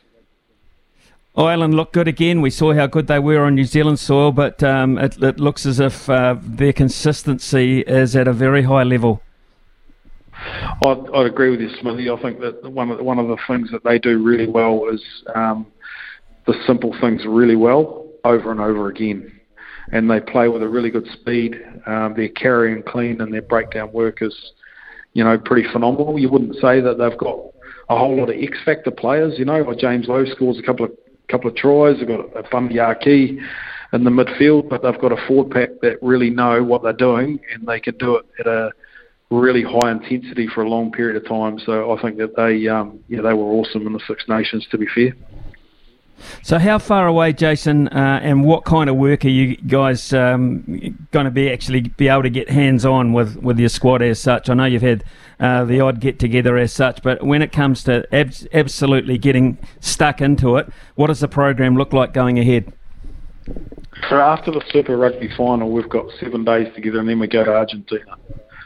So we haven't got time at all, but, you know, experts don't need time, they say. So you just got to make sure that you are an expert in your area. Give them a couple of key things. We had leadership meetings with a few of the boys. We've got one more coming up where we've planted a few seeds around how we want to play, what we want to change, what we believe we need to make shifts on, and that's got to happen pretty quickly. And you know, as I said before in the call, Smithy, I'm pretty fortunate that I can have little combos with the Super Rugby coaches, and so it's not a whole lot of new stuff, because otherwise it will go the other way. Just finally, as an aside, Jason, with your time at Fiji, you'd be pretty enjoying the competitive side of the Drua this year and the results they're coming up with. Oh, mate, I think it's so good for those boys. They struggled a bit last year, clearly, but I think they're really playing to what Fiji rugby is all about. It's so instinctive. There's not a lot of game plan, but they just play with their offload, and they play really freely. I think Mick Byrne and Glenn Jackson over there have done a great job, and going to Lautoka, and I know how hot it is there. It's, wow, she's someplace, and they've used it as a real fortress, and it's a credit to them how well they're going, and they'll definitely be a threat, and it'll set them up for the World Cup, but no doubt about that. Are you allowed to put your eye patch on when the Crusaders play? No. Well, I'll be sitting next to Joe Smith. And he'll start nudging away. There's usually a little bit of banter, but look, if it's a great contest and there's no injuries, I'll be happy, Smithy. That's what I was saying about the injuries. Hey, also, I mean, you can't deny the Chiefs have been outstanding, haven't they? In this kind of competition against the opposition, to be unbeaten at this point, that's pretty damn good. Phenomenal. I think that Clayton McMillan is doing an outstanding job with those boys. I really do. I've been fortunate enough to head into their environment for a few days, and you can see that they are making some big strides in some key areas that they need to. They're a really well-connected group. They're well-coached, as all the super teams are, but they, you can see why they've got a bit of rhythm, and they'll definitely be there at the end. They will indeed, and you'll be with the All Blacks for a long period of time, which is great news, Jason, and really enjoyed the chat on exactly what you're looking at when you're watching a game of rugby. I think that's a great insight, so thanks for that. Go well, stay well, and we'll catch up again soon. Thank you. Yeah, good man, Smithy. Great to talk to you. All the best. Cheers. Yeah, cheers. Jason Ryan there, of course, assistant coach for the All Blacks, whose domain is the forward pack, and getting them ready up front is going to be a huge mission for what's coming up in the World Cup. But of course, as we just heard, only about a week between the Super 15, or the Super Finals, I should say, Super Finals, and heading to Argentina. That is not long at all to get everything together and on song, isn't it? And they'll be under pressure.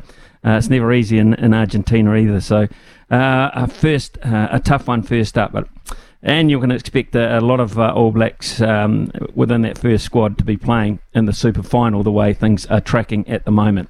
Right, cool. 11:20 here on SENZ. We'll take a quick break, and when we come back, we're going to Pacing for Purpose horse. So I want to go to the sports desk today as well, and we'll have a Stump Smithy all coming up in the next 10-15 minutes. Pacing for Purpose Season 2. Rightio, our Pacing for Purpose horse this week, and let's not forget that all profits that we raise are going to Women's Refuge. This is tonight at Cambridge, and that is at 7:14 p.m. Race 5, number 1, John Wayne. 2/3 leading into this, and with this great draw must rate a big chance. So he's got the inside draw, John Wayne. That is tonight at 7:14, race 5, number 1. So far, the totals raised. Breakfast, $890. They had a win last week, so they're going better. We had a win last week. We're up to $987.50. Afternoon, $630, and the run home $1,412.50. So still more than a long neck in front, I think it's fair to say. Lee Jamon as the top cricket job. Now, Lee Jamon has had a history of administration in New Zealand cricket and, of course, in Australia with New South Wales. Knows the Aussie game well, knows the Aussie systems well, and they seem to work pretty well, don't they? So maybe that's a possibility, Lee Jamon to come home and maybe apply for that job. So certainly he fits the bill in terms of cricket knowledge and cricket passion. And that was one of the things that Martin Sneddon said they were looking at, and they'd prefer that kind of, but it doesn't have to be that way. And it doesn't matter male or female, it is the best person for the job. Best person for the job. And that should really apply to all high-profile jobs, shouldn't it, to be fair? Pretty common sense, even board positions, whether it's 40% or not. This is my thinking on that. The best people should be the ones making the decisions. Does that not make sense anymore? Right, okay. Jared's come in and said, look, hey, thank God the Rugby Union appointed Jason Ryan last year to help Ian Foster. He speaks with assertiveness and knowledge. No wonder he has raised his right-hand man going forward in a World Cup year. He is a real asset for me. I think you're dead right there, Jared. He's a real asset for everyone. Right, Logan Swinkles. So what have you got lined up of interest now? Is there any score updates? The Maple Leafs falling behind again today? Well, I mean, if we were live streaming my studio camera, Smithy, people would see how stressed I was at the end of that Blue Jays game against the Philadelphia Phillies. Blue Jays ended up losing that one 2-1. They were up 1-0, so yeah. All I say is don't put money on Toronto teams. And I said that today, actually. One of our sales team members, Dylan Patel, asked me if he should be putting money on the Toronto Maple Leafs because they're playing Game 4 against the Florida Panthers right now. They're down 3-0 in this series. They're playing to keep their season alive and not get swept and be absolutely embarrassed. I said don't put money on them. I just think... I'm a pessimist now, Smithy. I wanted to be the optimist, but I've switched. I just think they're going to get swept. And yeah, like I said, they get swept. I'm not coming into work tomorrow. It's as simple as that. Where's the ice? Where's the ice? Whose ice are they on? Florida. So there's... Oh, gosh. Yeah. But hey, if you lose... You can hit the beach and have a good time, can't you? I do actually have some news coming out of a bit of more college basketball for you. We talked about Bronny James committing to USC rather than going to the ANBL as part of that Next Stars program. Well, it seems like that star power pool has attracted the son of a former basketball. I wanted to call him a great, but really he's not. I'm talking about the son of Dennis Rodman, DJ Rodman. He has played 4 seasons with Washington State. Now, typically that would mean he's towards the end of his college career, but under an NCAA rule that came into effect during COVID-19, it has allowed players to have an extra year of eligibility, and he is now transferring to USC. So DJ Rodman is going to be pairing up with Bronny James, Smithy. Is that right? Is that you absolutely spot on there? That is unbelievable. Yeah, and so if you're just wondering, what is he like? Because, I mean, Dennis Rodman, he was known for being a rebounding freak. And, yeah, I mean, he was one to watch, that's for sure. So in 4 seasons with Washington, the 6-foot forward averaged 9.6 points and 5.8 rebounds while starting 30 of his 31 games for the Cougars last season. So... definitely a good asset for USC and coming into his last year. It'll be interesting to see if he goes any further than that, if he wants to pursue a career in NBA or not. But the USC Trojans are definitely piling on the star power for next season, Smithy. Star factor in the crowd, won't there? There's no doubt about that. When time permits, the likes of the great LeBron and Dennis Rodman front row in the crowd. That'd be interesting. That'll rate through the roof. So there'll be a lot of games on television, you would imagine. Also, let's not forget Dennis Rodman has also got a very talented daughter, and Trinity Rodman. Now, Trinity Rodman, we will see in this country coming up in the Women's Football World Cup. She plays for the US team. She is the highest paid and youngest player in the NSWLS history. There you go. She's absolutely star power in herself. Trinity Rodman, keep an eye out there. So he might be a bit of a wacko, Dennis Rodman, with all his get-ups and all places that he visits around the world, trying to save the world or put it in more trouble. He's a bit different, but he's certainly got the right genes when it comes to breeding sporting people. I will say, though, if you've never read it, read his book. It's a very interesting insight into the man. Okay, excuse me if I don't do that this afternoon. It's 11:31 here on SENZ, and it's time for you to get on the phone. 0800 150 811. 0800 150 811. It's time to stump Smithy, and it's a $50 voucher today from the TAB, available to you very shortly. And here is the news at 11:32. Ian Smith's had a good match here. Stumped by Smithy. Ian Smith really is top class at his job. Yeah, it's time to play Stumped here on SENZ Mornings with Ian Smith. We're celebrating today, Smithy, because we are the official rights holders, at least for radio, for the Rugby World Cup here. How good. I know you're pumped, aren't you, mate? I am, actually, and I'll be listening to a lot of it. Don't you worry about that. A lot of people saying, we'll be watching on Sky. Well, a lot of people will be. Actually, some people like to watch it on Sky and have radio commentary. I know that happens a lot with cricket. I often get messages like that. So if you can match up the action with the commentary, I don't see that as a problem. So they'll be scrambling all around the office. I know people begging for jobs in terms of commentary, etc. Yeah, well, you can just see them lining up all around the place. Speaking of lining up, who's lining up this morning against us? First at the crease, we're going to Palmy North, and it's Lammy. Come in, mate. Oh, g'day, guys. Hey, Smithy, hey, Logan, how you going, brother? Yeah, damn good, Lammy, damn good. How's the day going for you, man? Oh, mate, going great guns, but it's just raining, that's all, buddy. You know, the weather's not too good. That's all. Okay. Let's hope that it clears up for you, mate, because we had a guts full of the wet. Even heading into winter, we've already had a guts full of rain and cold weather. So let's hope we can cheer up your day, Lammy. Anyway, let's get fair. What are the subjects today for Lammy? All right. Playing for the $50 TAB bonus bet today, Lammy. The topics to choose from are basketball, rugby league, and soccer football. Take your pick. Hey, Smithy, I'll get you to choose, buddy. I don't mind what it is. What were they again? Basketball, rugby league, and soccer football? Yeah. Gosh, I don't know. Well, let's go rugby league, eh? I'm liking my league at the moment. I'm liking my league. Okay, right. Good luck. I'm going to go say next. You might after you hear these questions. The third umpire, Brian Lardy, has served up some hard ones today. I'll give you that. First question for you, Lammy. This Friday night, the Warriors will look to snap their losing streak against the Bulldogs in Sydney. The Wars and the Dogs have played each other 38 times in the NRL era, beginning in 1998. The Bulldogs have won 18 out of 38. How many have the Warriors won? Oh, I don't know. 10? One of the worst things I have ever seen done on a cricket field. That'd be a lot of draws.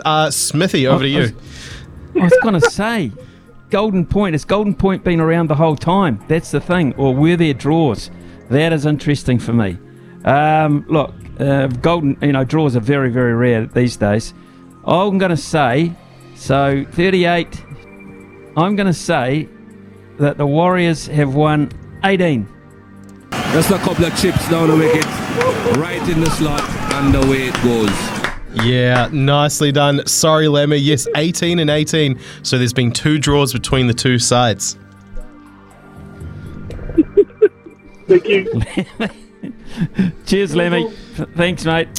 Look forward to calling up again next time. Right, who's next? All right. That was a fluke, by the by, an absolute fluke. But I knew I'd get closer to Lemmy. There you go. Just mass sometimes, Smithy. Jade Hamilton, come in, mate. You're next in line. Yeah, hey, Smithy. How are you, mate? G'day, Jade. Nice to talk to you this morning. So, question 2, we're talking rugby league. All right, second question. 2 former Warriors are in the starting lineup for the Bulldogs on Friday night against the Warriors. Fullback Hayes Perham is one of them. Can you name the other? Faitala Mariner. Just a couple of chips down the wicket, right in the slot, and away it goes. Yeah, bit of false start there on the bottom bar. Raymond Faitala Mariner, the lock, Smithy.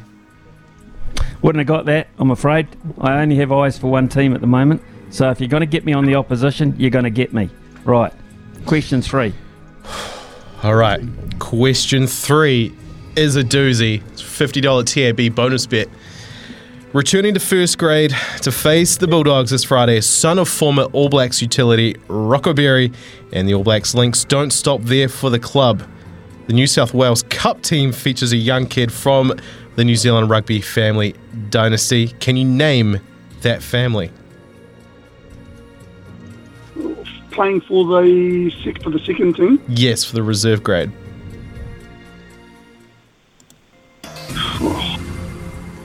I don't know. Nah, sorry. It is. It is tough. One of the worst things I have ever seen done on a cricket field. But Smithy, you might surprise us. I won't.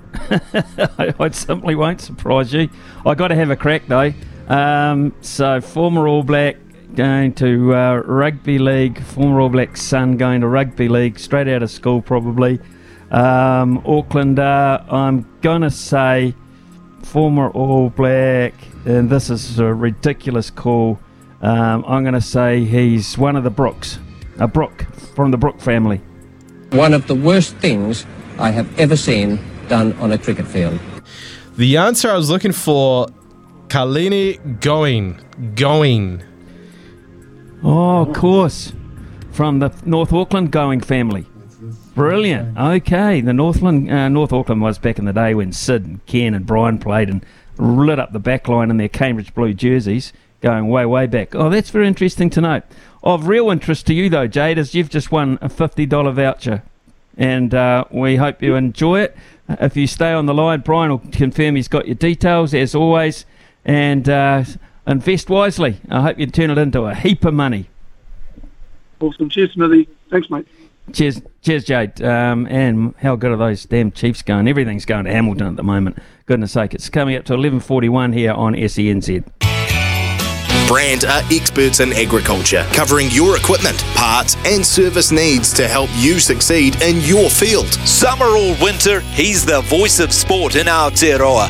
This is Mornings with Ian Smith on SENZ. 11:45 here on SENZ, not far away from handing over to Mark Stafford for his afternoon show. I got a text in just after the Martin Snedden interview, actually, and I'm going to read it out because I think it is a fair point, actually. Smithy, this is a disturbing conversation around the Sky to Spark shift. Why can't Sneds, and I assume it was Sneds, just admit they made a mistake? This has been 5 minutes of waffle about nothing and just highlighting further the New Zealand Cricket Board is seriously disconnected from its audience. The truth is most New Zealand cricket fans are rugby fans first, and they were never going to pay for both, so they went to rugby first. The New Zealand Cricket Board has an air of arrogance that they know best. They very rarely listen to the fans. It's quite sad. So that's a perspective, and we get this in a lot on this station. More often than not we read them out, but people generally disgruntled, and that'll be for a lot of people the legacy of David White. Now, I was at pains to ask Martin Snedden about that decision, because when you make a massive decision like changing a major sponsor, or you are looking to change a communications line, such as going from Sky to Spark as such, it's never made by a CEO. It's the same when you appoint or a coach or even a captain to a large degree. Most of those things go through a board. They're approved and rubber stamped by the board, and the CEO becomes the spokesman on behalf of that decision. And because he is the CEO, he cops it, and or she cops it. And that is just the way of the world. Look at Mark Robinson, for instance.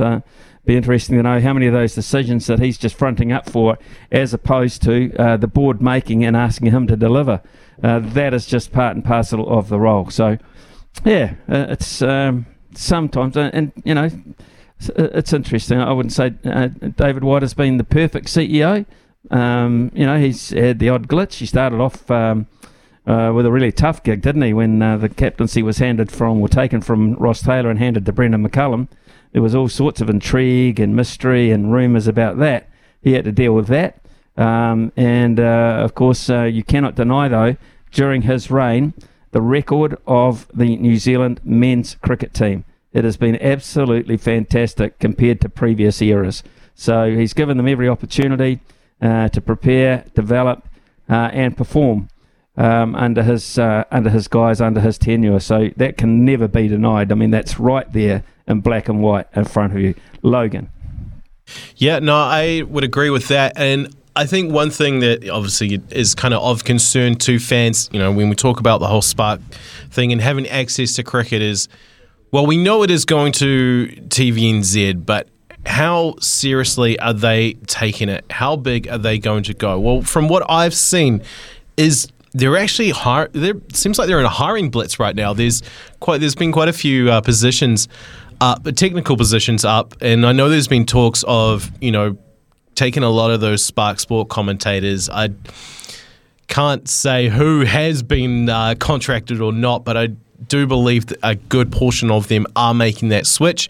I mean, we already know Scotty Stevenson already has that alignment there with TVNZ, so they're taking it pretty seriously, and I like having that, you know, free-to-air coverage as well. I mean, you see it a lot in Australia that they do have a good portion of sport available on free-to-air, so even if it's not on TVNZ, on 1 or 2, they've got other platforms. You know, they've got the Duke channel. TVNZ Plus is a great platform if you're into your streaming and that's how you like to consume your content. So I think at least for cricket fans, Smithy, moving forward, the near future should look pretty good. So you're up on this streaming side of things. Have Sky more equipped in terms of streaming now, and do they not have Prime as their free-to-air arm? They do, and they use that a lot for, I mean, we see it with the Sal's NBL. They'll have a game a week on Sunday on there. They do like to put, you know, other sports on there from time to time, but Sky Sport, so I don't have Sky Satellite. I cut the cord there years and years ago, and I just switched to Sky Sport now, which it has gotten better over time. The app probably works better on your phone or your iPad than it does on a TV, but there's plenty to offer, and I mean, for me, who watches a lot of North American sport, the partnership with ESPN and having so many different streaming options available there and not having to pay extra has been a godsend in terms of trying to save some money, Smithy. So, no, Sky do have some good offerings. I can't say it's perfect. I actually thought Spark Sports platform, the way it worked, the UI, everything, was probably one of the best. So I am sad to see that go, because while it started off with a hitch, it only got better as it went along. Interesting. Okay. Right. You know, what I want for a CEO of New Zealand cricket, I want the best person for the job, quite clearly. But I want a CEO who is trying to look forward to where cricket's going to be in 10 years' time. And I'm worried about that. I'm really worried. So I don't know what cricket will look like. I don't even know where Test cricket will be, but I don't know where domestic cricket in this country will be either, and club cricket in this country, and school cricket in this country. Without that base, there will be a very poor Black Caps team, because the talent will just drift away from the game, and already we could hear from Martin Snedden that he believes that is an issue that needs addressing as well, and it does on a daily basis. Numbers, he says, in women's cricket are fine. Numbers not too bad in men's and boys cricket, but he knows full well that there has been a drop-off and there are issues to cover. That, to me, is the focus of the CEO. He's got to make sure the game is in good shape, not just financially, but numbers and personnel-wise. That, to me, I'm looking for from the CEO. That would be, if I was on the interview panel, I'd be asking that question first. Where do you think cricket will be, and where would you like it to be in 10 years? that's the blueprint, because David White lasted 12 years. He might be in the job 10 years. What's his long-term or her long-term thoughts? And I'm not saying it has to be a bloke either. Best person for the job. Absolutely best person for the job. Male or female, fully endorse. It's 11:52 here on SENZ.